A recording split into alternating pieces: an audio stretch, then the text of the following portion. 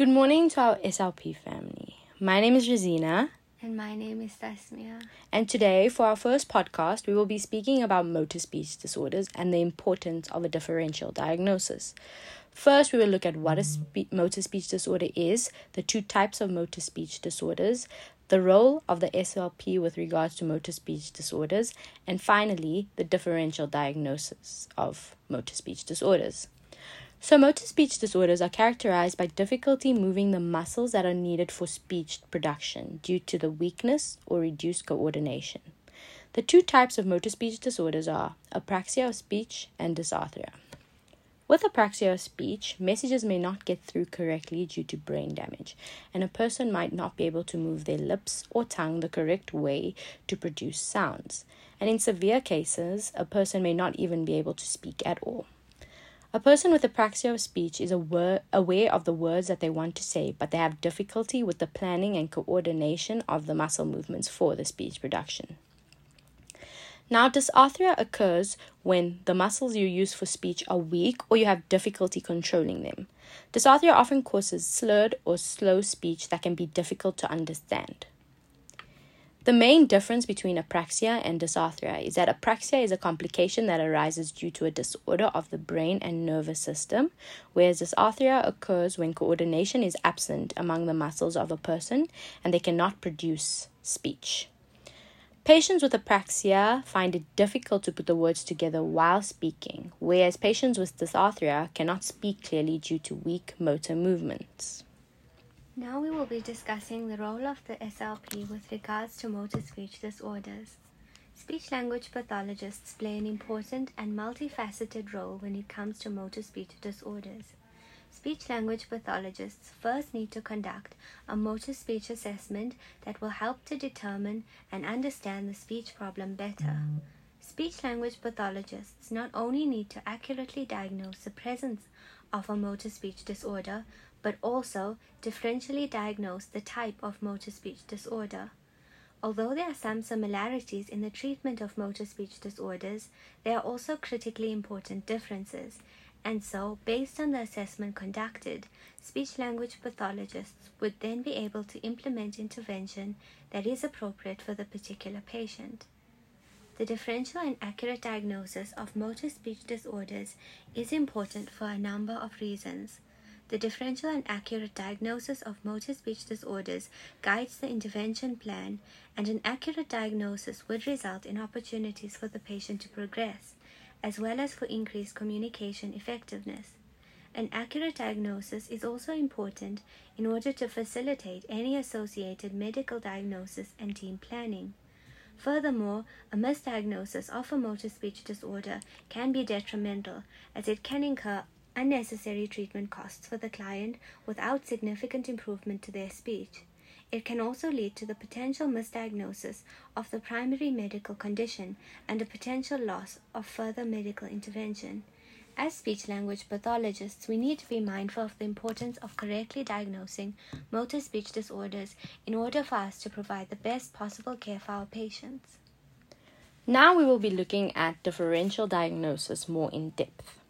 Differential diagnosis of severe motor speech disorders may be difficult.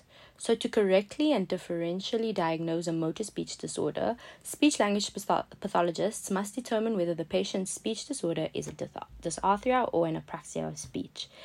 In order for a differential diagnosis to be made, speech-language pathologists need to have a good understanding of the characteristics of both dysarthria and apraxia of speech.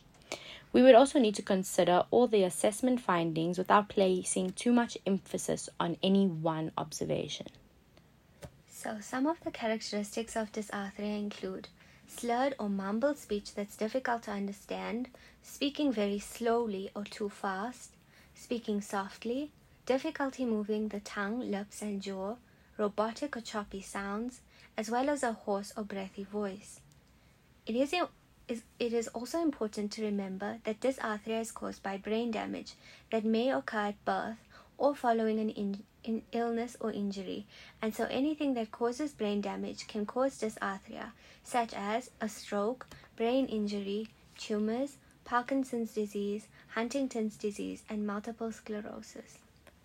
Now we will look at the characteristics of apraxia of speech. So, a patient with apraxia of speech might have trouble imitating and saying sounds on their own, and they may add new sounds or leave sounds out or even say some sounds the wrong way. They might be able to say something the right way one time but wrong the next time. They might be able to move their tongue and lips to get them in the right place as they try to say sounds. This is called groping. They might speak more slowly, and they might be able to say things that you say all the time, such as hello or how are you, without much trouble. And this is called automatic speech. They might also not be able to say any sounds at all, and this might happen in severe cases. So damage to parts of the brain that control how your muscles move causes apraxia of speech, and any type of brain damage can cause apraxia. This includes stroke, traumatic brain injury, dementia, brain tumors, and a brain diseases that gets worse over time. We have included a differential diagnosis chart that we have found helpful that you can use in your practice too.